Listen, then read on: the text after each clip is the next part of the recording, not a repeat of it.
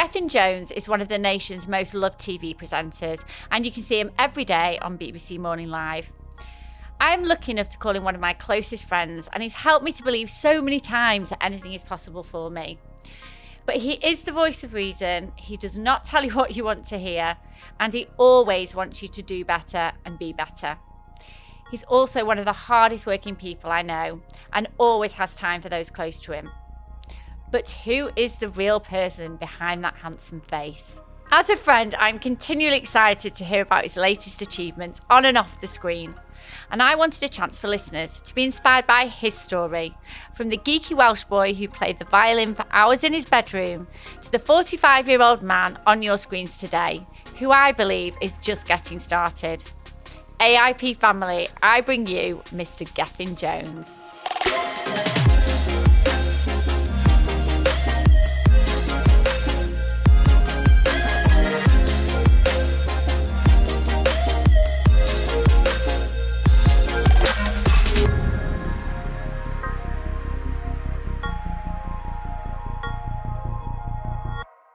Welcome to the Anything is Possible podcast, where we want to inspire people that anything is possible for them at any age.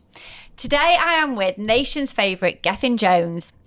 I met Gethin 5 years ago, actually on an event, and we have been friends, argued and bickered basically like brother and sister ever since. But what intrigued me when we first met was that in my eyes, Gethin was super famous, but where he was at that time, he felt lost and wasn't sure whether he was going to make it in the way that he'd hoped to. So Geth, you were 40 then when we met. Fast forward to today, you're 45 and the story is very different. We have a lot of listeners in the audience who are in their 40s that think maybe their career is done, that they can't change anything, when in reality the opposite is true. So, Gethin, star of BBC Morning Live, One Show, Celebrity MasterChef, Strictly Come Dancing, It Takes Two and more. That doesn't sound like the bio of someone that didn't make it. Welcome to the show. It's so nice to be here. Thank you for finally asking me. Was it series 3 and I get an invite? I'm touched. Did we really meet 5 years ago? 5 years ago, yeah. At the Manchester PA Awards. Yeah. And I think our first interaction was a slight argument over rehearsals or something, as I recall, and we bonded. I loved you from the start. I was so impressed. Obviously, I've done quite a few events over the last 20 years or 15 years then, because your maths is spot on. And I was blown away by how good you were as a person and as a company. So I think that's probably one of the reasons we stayed in touch after, wasn't it? Yeah, definitely. And it was a good night. It was. It was a good night. It was a successful night. So and here we are. My goodness, it feels like we've been through a lot in those 5 years. That's maybe what it feels longer to me. Yeah, we have been through a lot, because obviously, and we'll touch on it, lockdown, both had massive journeys personally and professionally. So, and that's you what turned up for dinner oh, as no. a daffodil. When I say turn up, it was on Zoom, obviously, because we couldn't have dinner. That was one of the weirdest nights of my lockdown life, but I'm sure we'll get to that later on. We absolutely will, yeah. Holly the daffodil. Yeah. Or were you a leek? I can't remember. I was a daffodil. It was definitely a Welsh. It was a Welsh-themed Zoom Celebrity MasterChef evening. Right. Yes. So they were lockdown days. Lots of other weird nights since. So, what a 5 years it's been. But before we look at that, you aren't from a showbiz family. No. You're completely self-made. But take us back to Wales and growing up. Oh my goodness, yeah. It's I thought the television was a sort of weird box in the corner of the room. Not for a second did I ever think that I would work in it or in the industry. Parents are teachers. My sister ended up being a physio. Well, I don't know. I was just a sort of normal kid, musical. My mum was a violin teacher. Yeah. My dad played the cello, so I played the violin, my sister played the cello, we both did piano. Yeah. It was really cool.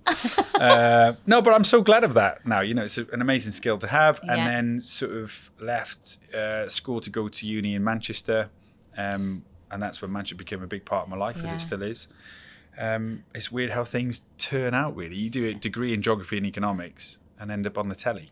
So tell us how that happened. Like, when was that first spark when you thought, oh, TV career? It wasn't a spark. I was Right. working. I was actually taking complaints. I was working on the Gwifren Gwilwyd, the viewers hotline for SLC, as a bit of a job because I didn't want to just go on Wait, a dole. a viewers hotline. What was Yeah. it? For a TV show? Yeah, so for SLC, the Welsh Fourth Channel. Of course. And I would yeah. take complaints. You know, I still remember the people that wrote in. There was Catrin from Abergele. There was Myrddin from Wyth Rhaeadr y Ffordd. I remember their addresses and their phone numbers. It's so weird. And that's when I realised that TV was such an important medium for people.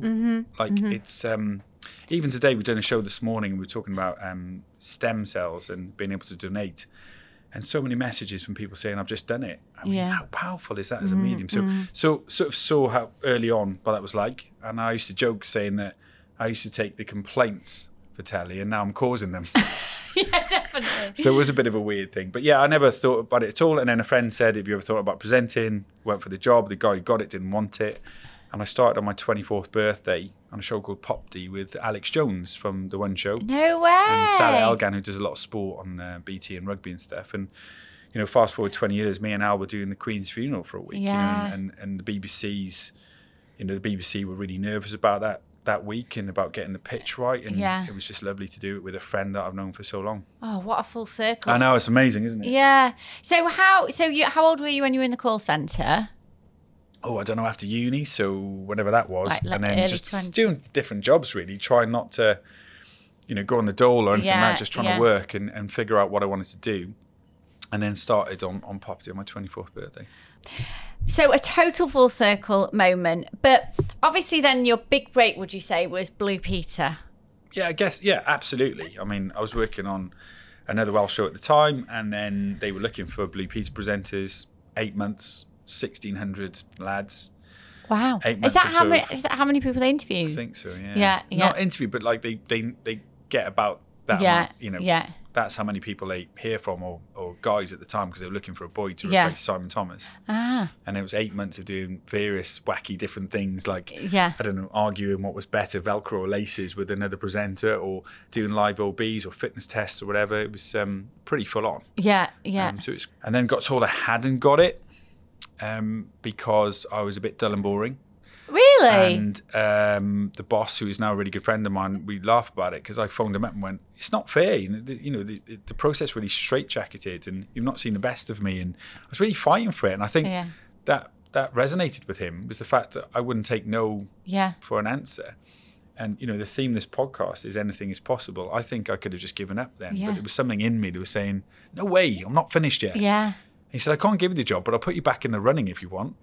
you crazy fool. I'm like, I'm in. Yeah, yeah. So it's quite a special moment when I found out that I'd got the job as the 31st Blue Peter presenter. And where were you when you found out? I got called upstairs and Rich pulled me in and it was like, "Congratulations, you're the..." Oh my God, that's like, how many years ago? I'm still getting emotional thinking about it. He said, "You're going to be the 31st Blue Peter presenter. And you're going to appear on the show today as Father Christmas, but no one knows you. And then we'll reveal you later that on in you're February. the next presenter." You have one phone call. It was my Auntie Jean. Oh, your Auntie Jean, was it really? Because I was going to appear on the show for the first time on her 70th birthday. So it was a bit of a... Oh, it's just amazing. The whole thing was just utterly bizarre. Things like that don't happen to a boy like me. Born to carry the coal, sit in front of the fire. 2 years, 2.5 years, 14 days off, including the weekends, 27 grand a year. Pay cut to do it. Didn't even know how much I was getting paid. Didn't care. Yeah, yeah. What a game changer. So the day that, I bet you do remember because you remember everything. What was the day that the show first went out with you in it? Do you remember that? Yeah, that was it. So it Yeah. was Auntie Jean's birthday, 26th of April that year. On her 70th birthday, I came on as Batman. And then I was revealed as Gethin Jones again. And it was... It was just amazing. Oh, Hol, you know, it was amazing. We talked about it before. It was probably not the best thing ever for my career. What makes you say that? Because you're sort of typecast as Blue Peter okay. presenter. You know, you show me a Blue Peter presenters that have gone on to do other things straight away. Yeah. There are a few, don't get me wrong, Yeah, but not as they probably expected to. Yeah. Because you're always sort of pigeonholed as that kids' TV presenter. Yeah. And it was difficult to get out of that, you know. Yeah. Strictly probably helped a little bit, but yeah, it wasn't. But who cares? What an experience. 31 countries, 6 broken bones, 4 world records, 2 lifetime ambitions. The people I met. And how many viewers did that get, like that first episode? Like, you know, going from doing maybe more Welsh TV, smaller shows, what was that audience rating? It was huge, I don't remember at the time, but it was huge because obviously it was in its sort of prime at the time, so huge figures. And I think I used to get about 2,000 letters a week. Proper like fan letters. We had a badge team of 9 people, like just doing correspondence. So how long was your stint on Blue Peter then? 3.5 years. 3.5 years. And when did you decide to leave? Like, yes. I kind of always promised myself with anything I do that, you know, that I've been really careful with money outside of telly, as you know. You have. And I think it's to make sure I do the right things on it. Yeah. And I always said if I stopped loving it, then I would leave, because as a presenter, I don't think you can turn up, you know, daily if you're not loving it, because it's going to have such an effect on everyone else around you. It's just not fair. And it's tough because it was a good job and it was, you know, it was paid all right. You know? I say all right because in terms of telly, it might surprise people. But I remember doing a belly dancing item one morning about 8:30 and thinking, you know. It was a struggle. Yeah, it was a little bit. There was a few bits that were sort of not quite right, and I went straight upstairs and saw the boss and was like, look, I promised myself, and you know, this is my time. And that was frustrating because he didn't take it as I thought he would at the time, and wanted me to stay for a bit longer. And I was disappointed in him as a leader to not recognise that I wasn't trying to be difficult. I was happy to work with him, but I was being honest. Yeah. Like, it's not a great place to go if you're not loving it. Yeah. You know, it's a brilliant job. Yeah. But I think we'll come to that. That is kind of the way that you've always been true to yourself throughout your whole career, even when, you know, the easier decision sometimes is to stay, or 100%. Even the decision that might catapult you further. But I think you've always stayed true to your values and to your heart. And at what point... And I care about other people I work with. You know, like I would hate to come in and, you know, I'm not up for it today. Just that wasn't the job for that. Yeah. It's an amazing job. And I was ready to pass on the badge to someone else, however cliche that sounds. I really mean it. It meant the world to me, that job. Mm-hmm. And when did Strictly come to play then? Towards the end of that. Yeah. So talk to us about that. I mean, it was anyone crazy. Yeah, it was, that does it. And I think for Blue Peter at the time, it's probably a good thing because, you know, to have that crossover of doing Strictly. And I was doing Blue Peter 6 till 2. And then, you know, training dancing 3 till 10. Yeah. 6 times a week with a show on the Saturday. Yeah. It was crazy. And it was like, I'd never worn makeup really before. And to be in the limelight like that was quite extraordinary. And then meeting someone who was high profile during it as well added to that. And it was a lot to take on for a boy from Cardiff. So did you find you went from kind of being recognised maybe by a certain... Because obviously this is like before social, and also... There was no Twitter or Instagram then. Yeah. It was that long ago. Yeah. And we should mention actually that you getting Blue Peter was before any talent shows or anything like that. You know, it was a totally different time.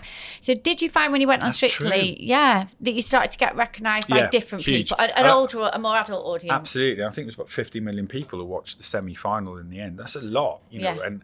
absolutely. A lot of the places I went after that, and it was all really positive and lovely, and it was huge. I went back to my old school in Cardiff, and the whole school came out. I was like, this is just bizarre. I don't know if I wasn't ready for it. I just certainly wasn't expecting it. Yeah. And then I learned a lot about fame. Yeah. And how bad it is. Talk to us about that then. I think you have to feed fame. Mm-hmm. You have to be constantly thinking about it. Social media these days probably proves that, doesn't it? I'm not sure social media is a great space, but then having said that, I do use it and I enjoy it in my own way, but I think I'm really controlled. But go back to feeding fame. What do you mean about that? Do you mean the more you put in, the more famous you get? Like, what do you mean? It's just constant. Yeah. Like, and I never got into it for fame. I got into it because I love making telly, and there's nothing like the buzz of a live show. I think I relate that to playing sport and missing sport. Yeah. Like, you train all week. I love that process, and you give your best shot on Saturday. Yeah. That's how I see live TV. Yeah. And I genuinely love that side of it. And 80% of it, I'm like, oh, this is weird. The stuff that comes with it now. And I'm not criticising anyone for it. It's just not for me. Yeah. You know, and I think maybe if I'd have chased fame harder. Yeah. I'm making this up now. I've never really thought about it. I don't know. Maybe you would see me on more different billboards. I don't know. But that's not really why I got into it, you know. I think with everything you do it like 200%. You cannot do anything badly. So I think, you know. It's very kind. was untrue. Did you write that? Did someone write that? It's in my notes. It's in my notes. I thought so, But yeah, you. So I think knowing you, I can understand for you, it was a job that you wanted to do exceptionally well. Yeah. I would say. Yeah, exactly, and like anything, and the fame comes with what you do. Yeah. You work on telly, people know who you are, but you can't. What I've seen is those people that get so many nice comments and maybe a few dodgy ones from people who are anonymous. There's no picture, there's no explanation who they are, and they kind of go after those people. Yeah. I think that's when it becomes problematic. There's someone at the moment who's furious that I wear trainers on the telly every day. Really? Furious about it. And I don't say anything. Is it my mum? She just texts me these days. But there'll be sort of odd stuff, and you think, I'm not going to go after that. I don't know what's going on in this guy's head. Yeah. Maybe he's got issues himself, and I hope he's okay. I don't need to go after him after a show. I need to be proud of what we achieved, you know, that day. So, but if you've not chased fame, and I get that. But what are some of the good things about being famous? The profile we have. As you know, a charity that helps autistic people around Wales. That's the good thing, is using your power for the good. Like, just making I don't know, sometimes you can just send a little video to someone and it makes them feel good about what they're doing. That's amazing. I think, when you are doing well and it's a good job and you can earn well, off camera, nice to be able to treat friends and family to things. But, I'm not really extravagant on myself, am I? I do enjoy surprising and sort of making other people feel good, which is probably why I enjoy Morning Live so much. And it does make a difference to people's lives when they needed it the most. Yeah. It started during the pandemic, and it's helping people. It's saying, here's three hours of news. Here are some brilliant experts telling you what that news means to you. Then it's good luck. Yeah. Because everyone's different. Everyone's individual needs are unique. Yeah. And I love that. But as long as you can be, so many channels out there telling you how to think and what to do. Yeah. But I like the fact I'm part of something that gives people a chance in life. And also, I guess being famous has fed your love of sport, because you've been able to see and do so many things with presenting and been invited to places. Would you say that's a really good side of it as well? Absolutely. I think travel is probably more than anything. Yeah. Travels I feel so blessed to have been to different places because of work. Yeah. And I never take that for granted. It's unbelievable to, when it all stopped in the pandemic, we all went, oh my God, I have a pilot's license, yet I'm always so excited to get on a plane. Yeah, yeah. I've stayed in a million hotel rooms. I still get excited going to a hotel room. Yeah. Because I just think it's just so bloody lucky to be doing it. Sorry, can we swear on the podcast? Yeah, of course. Little absolutely. Freudian slip there. I'm sorry. Squeaky you clean. can edit it out after, can't you? So, just a reminder that the best way you can support the show is to subscribe, leave us a 5-star rating and a little review for what you think of our show wherever you listen to your podcasts. It only takes a second and may seem like a small thing, but it helps us rank in the podcast charts, find new listeners and reach even more amazing guests. So with your review, you're actually helping to improve the Anything is Possible show. So we met in 2018, as I said, and you were kind of feeling at that point that you weren't doing as well as your peers. You basically said I was failing. when you say it, and that's what you tried to say to me. I'm literally recalling our conversations that we used to have. And did you honestly think I was failing? No, I felt you thought you were. So I thought God, what kind of picture did I paint that night? It's so depressing. I wonder why you kept ploughing me with champagne. Have another drink. God, you're going to be on stage in a minute. But yeah, like when we chatted, it felt like, obviously I said I met you. For me, you were really famous. But yeah, when I got to know you, it felt like that you felt lost. You felt unsettled. You weren't sure where you wanted to be. You'd just taken the job in Manchester at Hits Radio. And you'd also hosted actually Heart FM in London with Caroline. Before that, yeah. Talk to me about that time, because I've seen like this emergence of you in the last 5 years, the change in you. But talk to us about that particular period around 2018. I think lost maybe is the right word career-wise. The problem is with my job, and I don't know if this is relatable to others, but there is no career path. I can't sit there and say in 5 years I'd like to do this show, because that show might not have even been thought about yet. Yeah. And I thought of shows myself and they've not been commissioned, and you get knockbacks, and sometimes it's, just based on how you look or the other person, and they need someone else for that person, and that's it. I mean, a great example, probably around, I don't know if it was around that time, you probably know better than me, but I was doing a bit of It Takes Two on the Friday, and I was travelling down to London and essentially making a loss because I had to pay my own accommodation and travel, and that might surprise a lot of people. But that's the way it is. But you loved it, didn't you? Because you loved Strictly so much. You loved the Strictly family. And I'd done the Fridays, been part of the family, done, Dance with the Stars in America, seen Strictly in other countries too. It was a massive part of my life. And I really enjoyed that Friday. It was literally a couple of seconds, how everyone's feeling 24 hours before. And it became a bit of a thing, and I loved it. And I hung on in there as well because I thought, Zoe Ball, absolute legend, become a really good friend. And she was thinking about sort of going down to half the week because she started a radio show. And in the back of my mind, and I was open with Zoe, thinking, I might have a shot at this. You might do half the week with her. But that's TV. And then next thing, I get a phone call on the way to work saying, look, we're going with Rylan for the job. And nothing against Rylan. Good on him. Good luck. Nothing to do with him. But I sort of sat there and thought, well, if that's how this goes, and I've done my graph for 3 years or 4 years on this show, thinking I might get a shot, and it goes away and it's completely out of my control, what's your plan B, plan C? And I think that's when it changed, because my attitude towards the job changed rather than me waiting to see if the industry would change for me. Yeah. And that was huge. I think that's really healthy, right? Yeah. It's always looking at yourself to see what you can do rather than waiting for someone else to change. It's someone else's fault or somebody's, Right, so, but then by a twist of fate, 2 weeks in, literally as they started the series, Zoe was ill. Yeah. And I went and did a couple of days on the show as a standby. And I did the same diligence, you know me, I did the same prep. The difference was I was thinking it might be my last time on telly. Right. Really? Yeah. So I did every show like it was my kind of, if that goes wrong, it doesn't matter. It's not I've done my diligence. If it goes wrong now, we can enjoy the moment. Yeah. And it often did with the dancers, because it's so much fun and it's a bit random. And it was a brilliant couple of days. And I think a few people then at the B were like, what's different about Geth? And I think the difference was that I stopped worrying about everything and trying to be perfect on air, because let's face it, no one wants perfect on telly anymore. They want human. So they want normal. And I keep that now. Like, I'm not perfect on screen, but you cannot criticize my prep or my care for it. Yeah. So if something does go wrong, or I do slip over a word on a live show, I'm like, I'm human, right?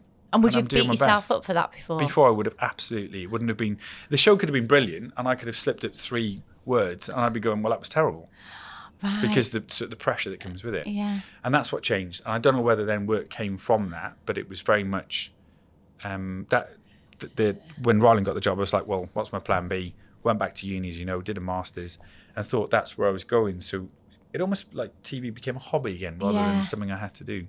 Yeah, because you obviously moved to Manchester, which is again where we met, and in 2018. In 2018, and you'd gone to HITS, and the reason I wanted to talk about this is it ties into your masters. Is that you felt that the culture didn't feel right to you? Yeah, sorry. So I should have said. So It Takes Two thing. I'm on the way to HITS in the morning. I get the phone call, and that time I'm doing a job I'm not really enjoying. Yeah.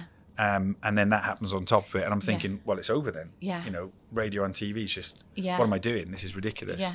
Sorry, that's exactly the same point in time. And HITS was, it was a new thing, new project. Maybe should have seen the signs a bit earlier on, but I was happy to have a go at something. I kind of lived in London for 12 years, so I was up for a change, and I knew Manchester really well because I've been to uni there. So I thought, why not? Give it a go. What's to lose? I'm a single guy. Let's do it. And I think it was just the structure or leadership wasn't quite right. And after doing my master's, it made me realise even more it wasn't right. Yeah. It wasn't a place where you could excel. And there were a couple of incidents where I was like, I don't want to be part of this. And I was really honest with the boss. I'm like, I'm done. Again. That's what I mean. Again, I remember it was a good job, well paid job, but you're getting up at 4 a.m. every day. You've got to love it. Yeah. You can't turn up and not love it. So it was it's a difficult one because I can only tell my part of the story, and they might have a different one. But it wasn't enjoyable, and it didn't bring out the best in me at all, and that's important. So I think at that point, then obviously, as you said, you went to do your masters, which was in sport directorship. So it focuses a lot on leadership, culture, and who you are, and what kind of leader you want to be, and all the other technical sides of maybe working in a sporting franchise one day. Yeah, because that was the plan, wasn't it? Your plan B was potentially you might go into the sports industry. Yeah. And you started the course, and then we went into lockdown, and you were isolating in Manchester in your flat on your own. This is why we had the Zoom with the daffodil to give context, just trying to make lockdown a bit fun. Yeah. And I think, you and I spoke probably, I think, every day in lockdown, because I was on my own, you were on your own, and you were doing your course on Zoom, weren't you? All your learning. So you kind of enjoyed that period, didn't you? Because you really knuckled down. Yeah, because it gave, one thing you said you were struggling with was you've gone from a person that's got routine, you're always busy, to and you'd have those couple of days, wouldn't you? Sometimes you're like, I just don't know what to do today, and I'd like eat some chocolate and chill out. And you're like, no, like everyone else is doing around the world. You're not missing out on anything. But it's difficult when you go from a million miles an hour to zero. I think for me that first year was brilliant because I would sort of segment the day to 1 out of 3 sections of the day, morning, afternoon, and night. I would focus on study. Yeah. And I did so much reading, and I loved it.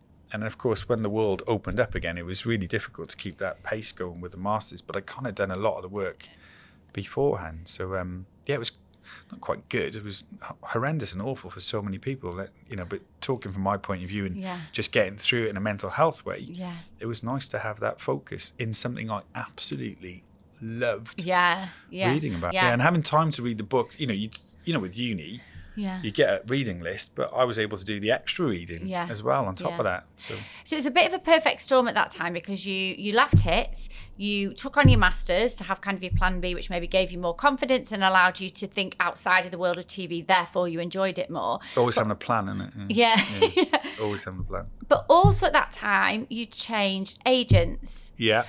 I do remember you saying at one point, I'm never going to get that many gigs with Alex because it's 2 Welsh people with the Jones surname. It just won't happen. And then obviously, for whatever reason, you started getting more slots within the one show, Celebrity MasterChef, other things. And then it was like this, amazing chance was offered to you by the universe, which was to go to BBC Morning Live. And in the midst of all this, you decided to move back to Cardiff. I know. Yeah, the timing wasn't great, was it? Yeah. So tell me about that. What was the first call? We've got this new show. Yeah. I should say first though, Hall, that's, it's about timing sometimes too. I've got some friends who are super talented, brilliant presenters, and as we all had that period where we weren't working, and I don't take it for granted. I know this came from nowhere, and I've grafted, yes, but I'm also really lucky for it to have happened. I go into work with that attitude every day, and hopefully it has that effect on other people around me, that sort of positivity and feeling grateful for what we're doing, really. Morning Live was an 8-week pilot in London. I slept on my mate's floor. You did? Because I thought, this is going to be expensive otherwise. Just after the pandemic. And then Wales's lockdown rules changed.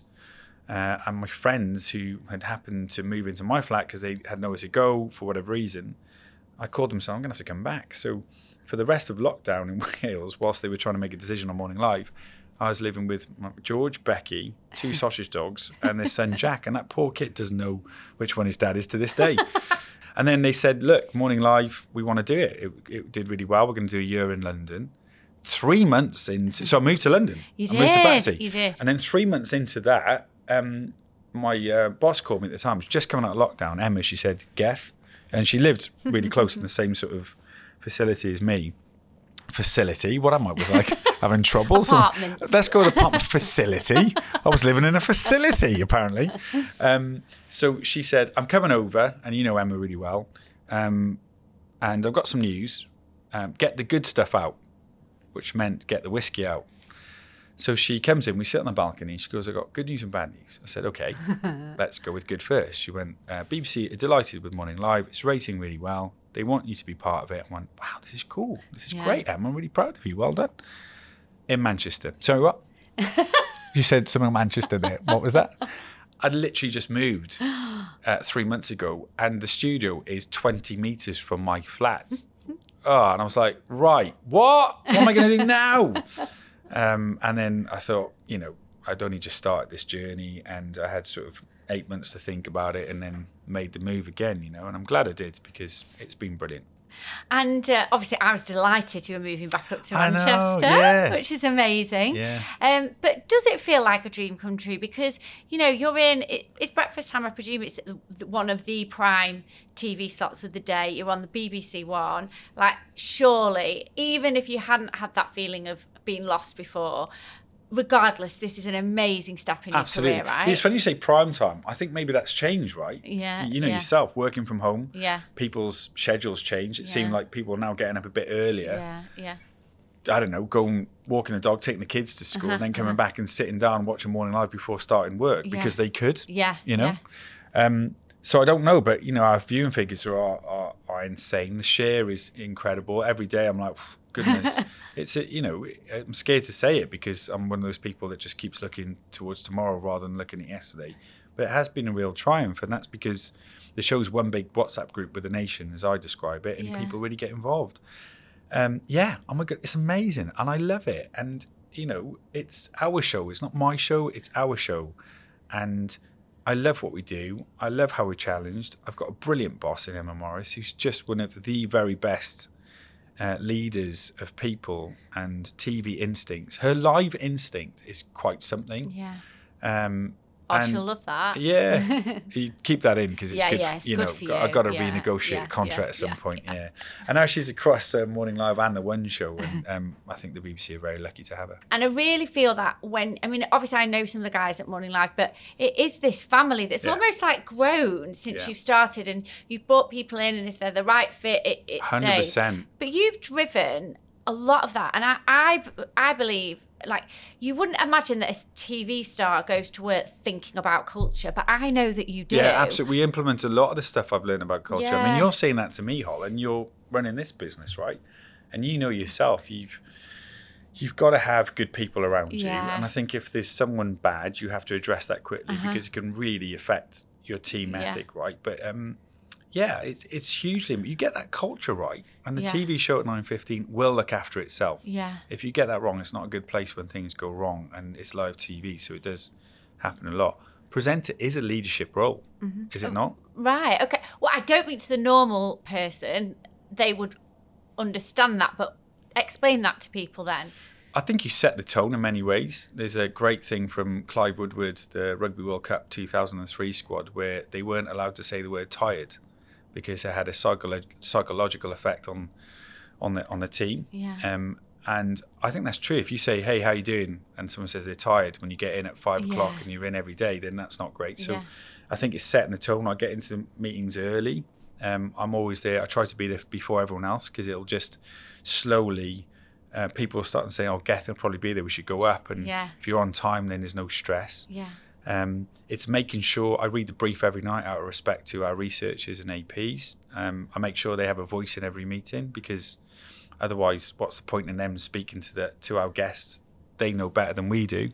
Yeah. So empowerment's really important too. And if you get that right, I'm sure Emma would agree, then you're onto a good path. And I don't think that's been the case in lots of TV shows I've worked on, but I do think that leadership role can be quite good. Yeah.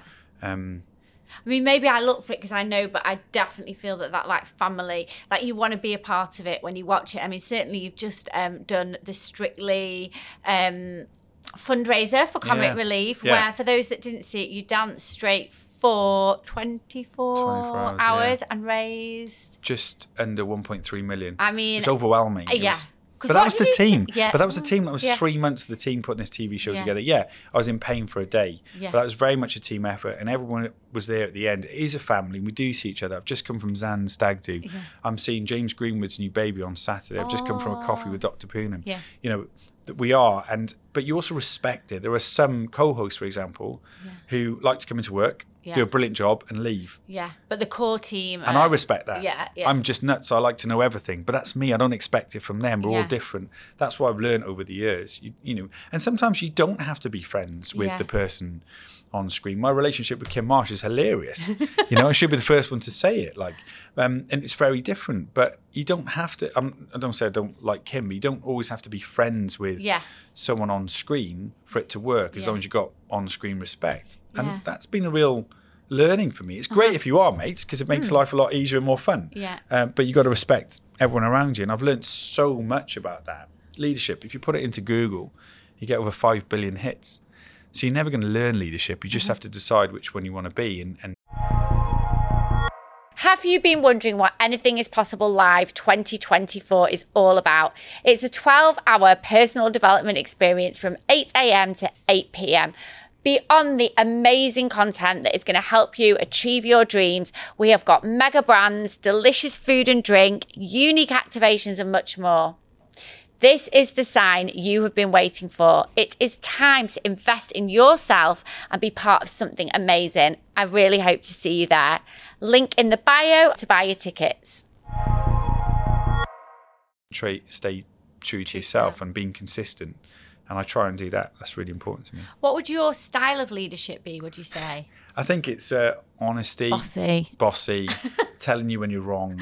I think it's building relationships. And what I mean by that is, if we're in a live TV environment, psychological space is so important. Psychological safety in that space. What do you mean by that? Yeah. Honesty, integrity, consistency, and having psychological safety. So building up relationships to the point where if I really need something live, I'm going to say, Moxie, what's coming next? You donut. Yeah. Rather than, James, I'm so sorry to trouble you with 30 seconds ago in this VT, but, you know, and he gives it back. And it's finding that balance obviously is key, but we have a really good relationship. The debriefs sometimes are brutal. We've done a show that's been really good on air, but we've really gone after those little bits of detail, because that 1% I think makes all the difference. But you only get that if you've got a good culture and a good team around you. If everyone else is panicking and they're mad, or they think they're going to get in trouble, we've talked about this before, then you're not going to get people working at their optimum, and they're not going to enjoy it. Enjoy the pressure. Can you get to a point where you enjoy the pressure? That's when you know you're doing something right.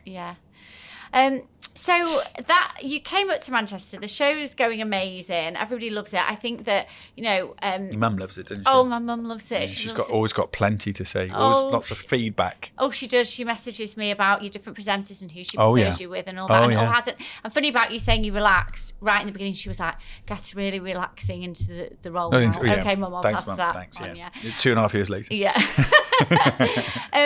But you'd obviously you're covering, and I do want to just touch on the episode you've just done on mental health. Because obviously everyone that listens knows how passionate I am about it and how passionate I am about OCD. And Emma Morris had listened to the show with my psychologist, Costas Papageorgiou, talking about OCD. Emma, the boss, our boss. Emma, and it prompted her to include OCD in the show.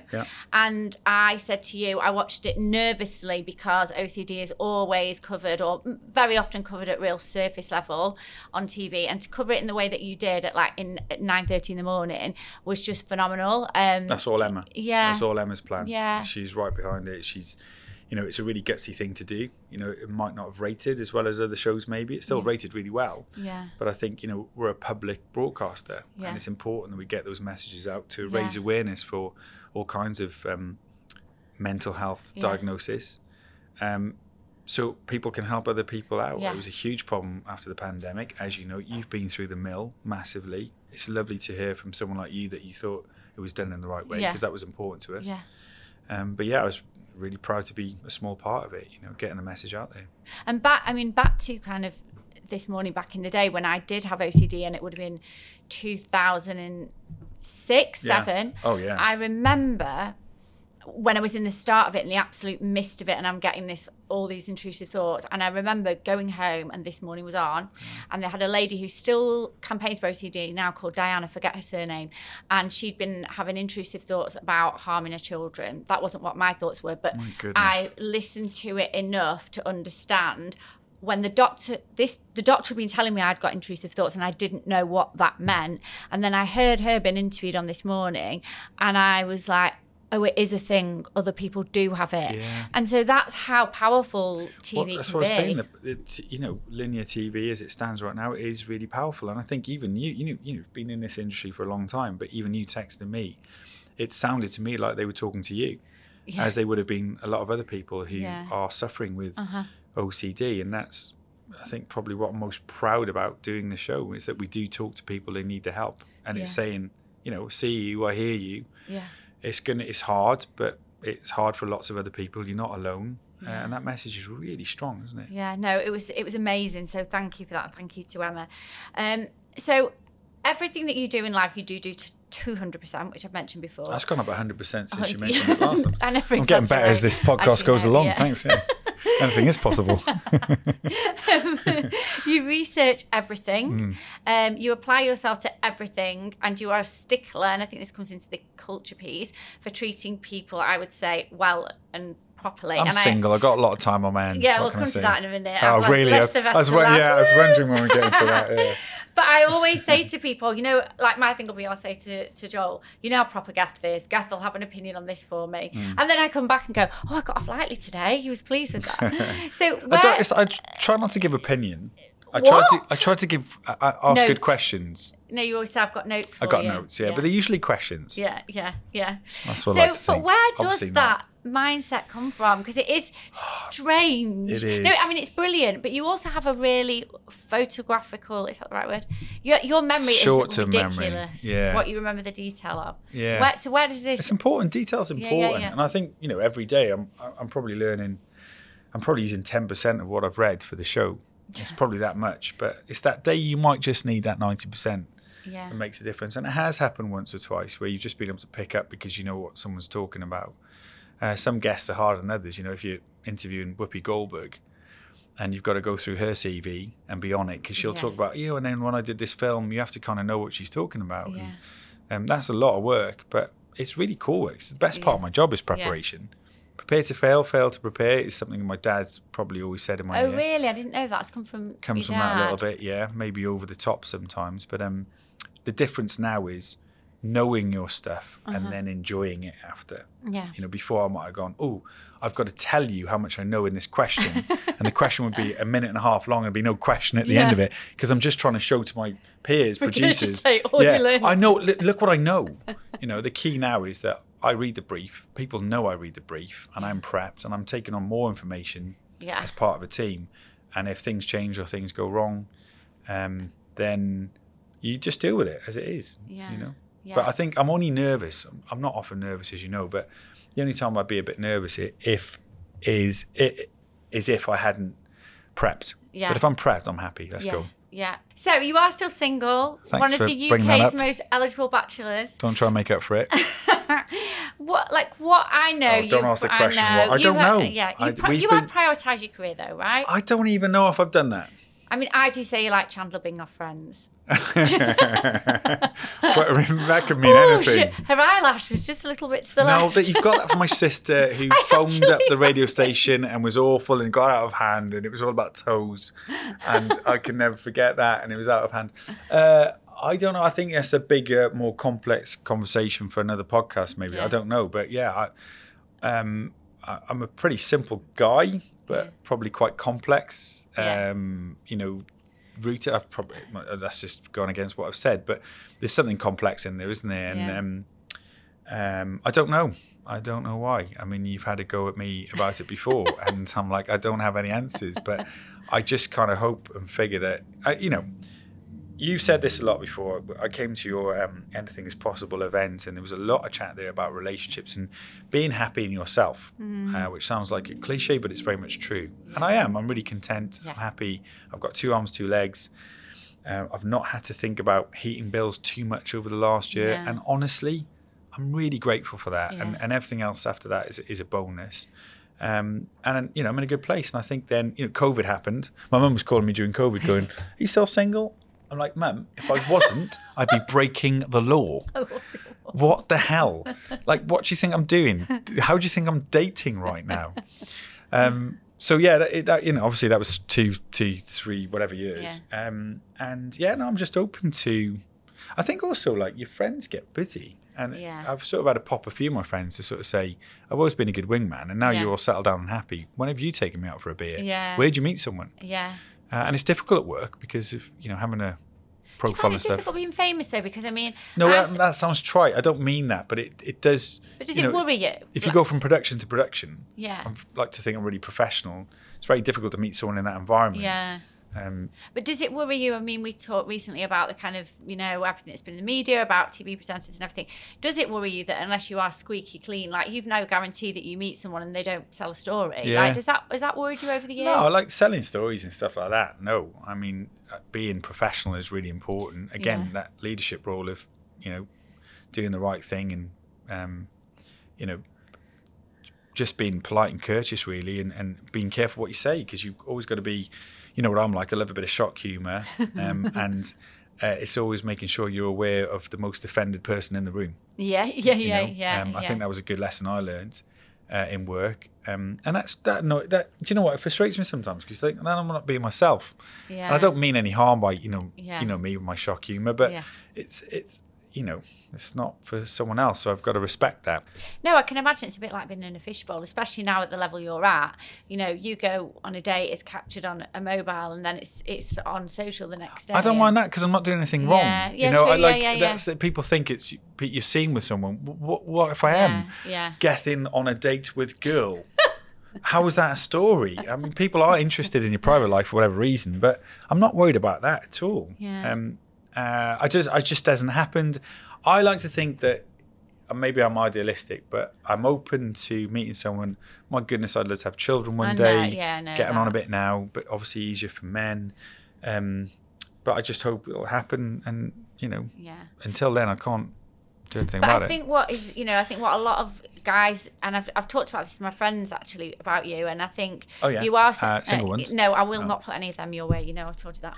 I can't deal with the consequences. It's not about you. This is the problem. Stop being so selfish. You're happy. Well, I think I'll get loads of people now messaging me, won't they? Put me in touch. It's the only reason I come on the podcast. I warned you guys. I warned you. Anything is possible. Geth might get a date. But I think you are very self-contained. You're happy to travel alone. You're very like me in that way. Like you've got loads going on. And I actually think that is, I think that's attractive for a guy. There's so many guys that go from relationship to cannot be on their own. Yeah. And actually, like the fact that you don't necessarily need anyone to find happiness is amazing. And but at the same time, now I'm a bit like I've been really lucky with travel, and you're sort of looking at going away in the summer. It just would be nice to share that with someone. All those stories before I become the most boring old man in the history of human race. I'll send you all the DMs I get, okay? Okay, it's thanks. Fine. So just before we come to the close of the podcast, you've said that you can't really plan your career in TV. That's not how it goes. But do you have any goals? Maybe I know you're getting into high rocks and you love your fitness. Like, what do you see the next decade looking like for you, if anything was possible? I think, like you, exercise is key to me for many reasons. For me, it was routine when I didn't have one. Feeling good. I think if you feel good, you perform well on screen. It gives you a bit of confidence. I like to do. I do it for the right reasons in terms of feeling good, and rather than a vanity thing. But it's nice to feel good too. You're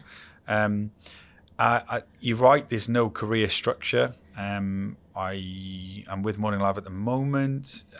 However long they want me for, I don't know. We shall see. You never know with this industry. I've always planned for the worst because that's how it's always happened for me anyway.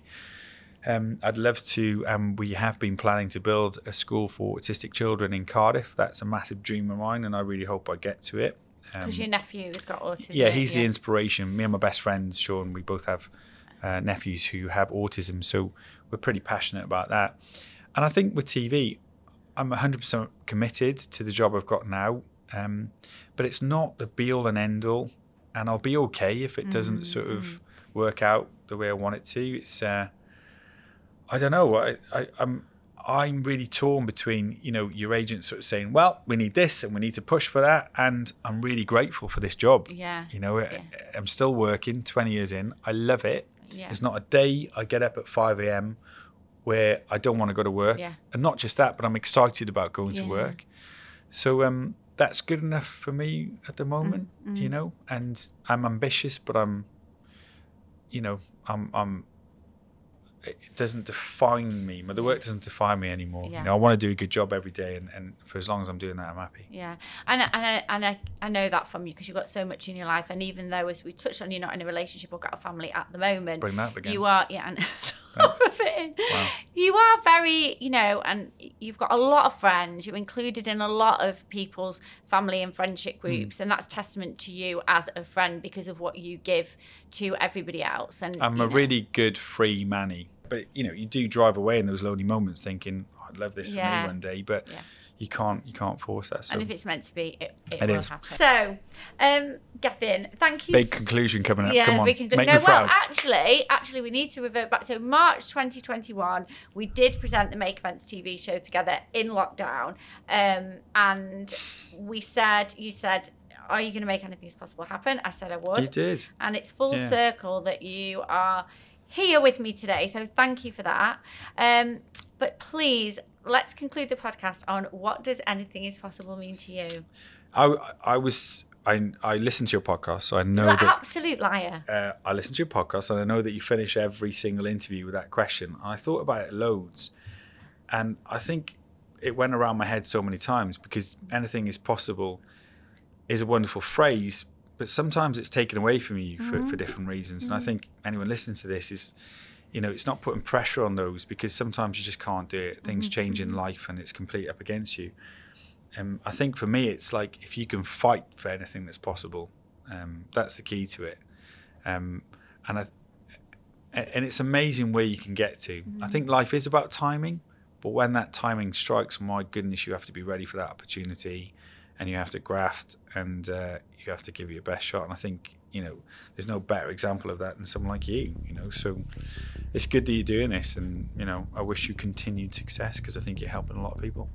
Well, thank goodness that the young Gethin Jones fought for his place on Blue Peter, because it would be a sad day for the nation if you weren't on our TVs.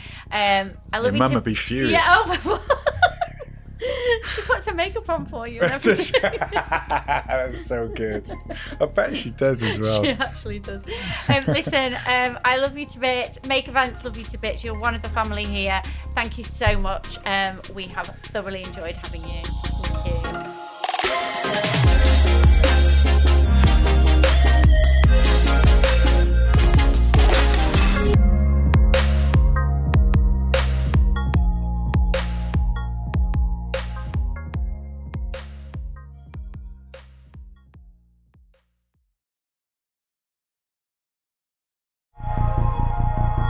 Have you been wondering what Anything Is Possible Live 2024 is all about? It's a 12-hour personal development experience from 8 a.m. to 8 p.m. Beyond the amazing content that is going to help you achieve your dreams, we have got mega brands, delicious food and drink, unique activations, and much more. This is the sign you have been waiting for. It is time to invest in yourself and be part of something amazing. I really hope to see you there. Link in the bio to buy your tickets.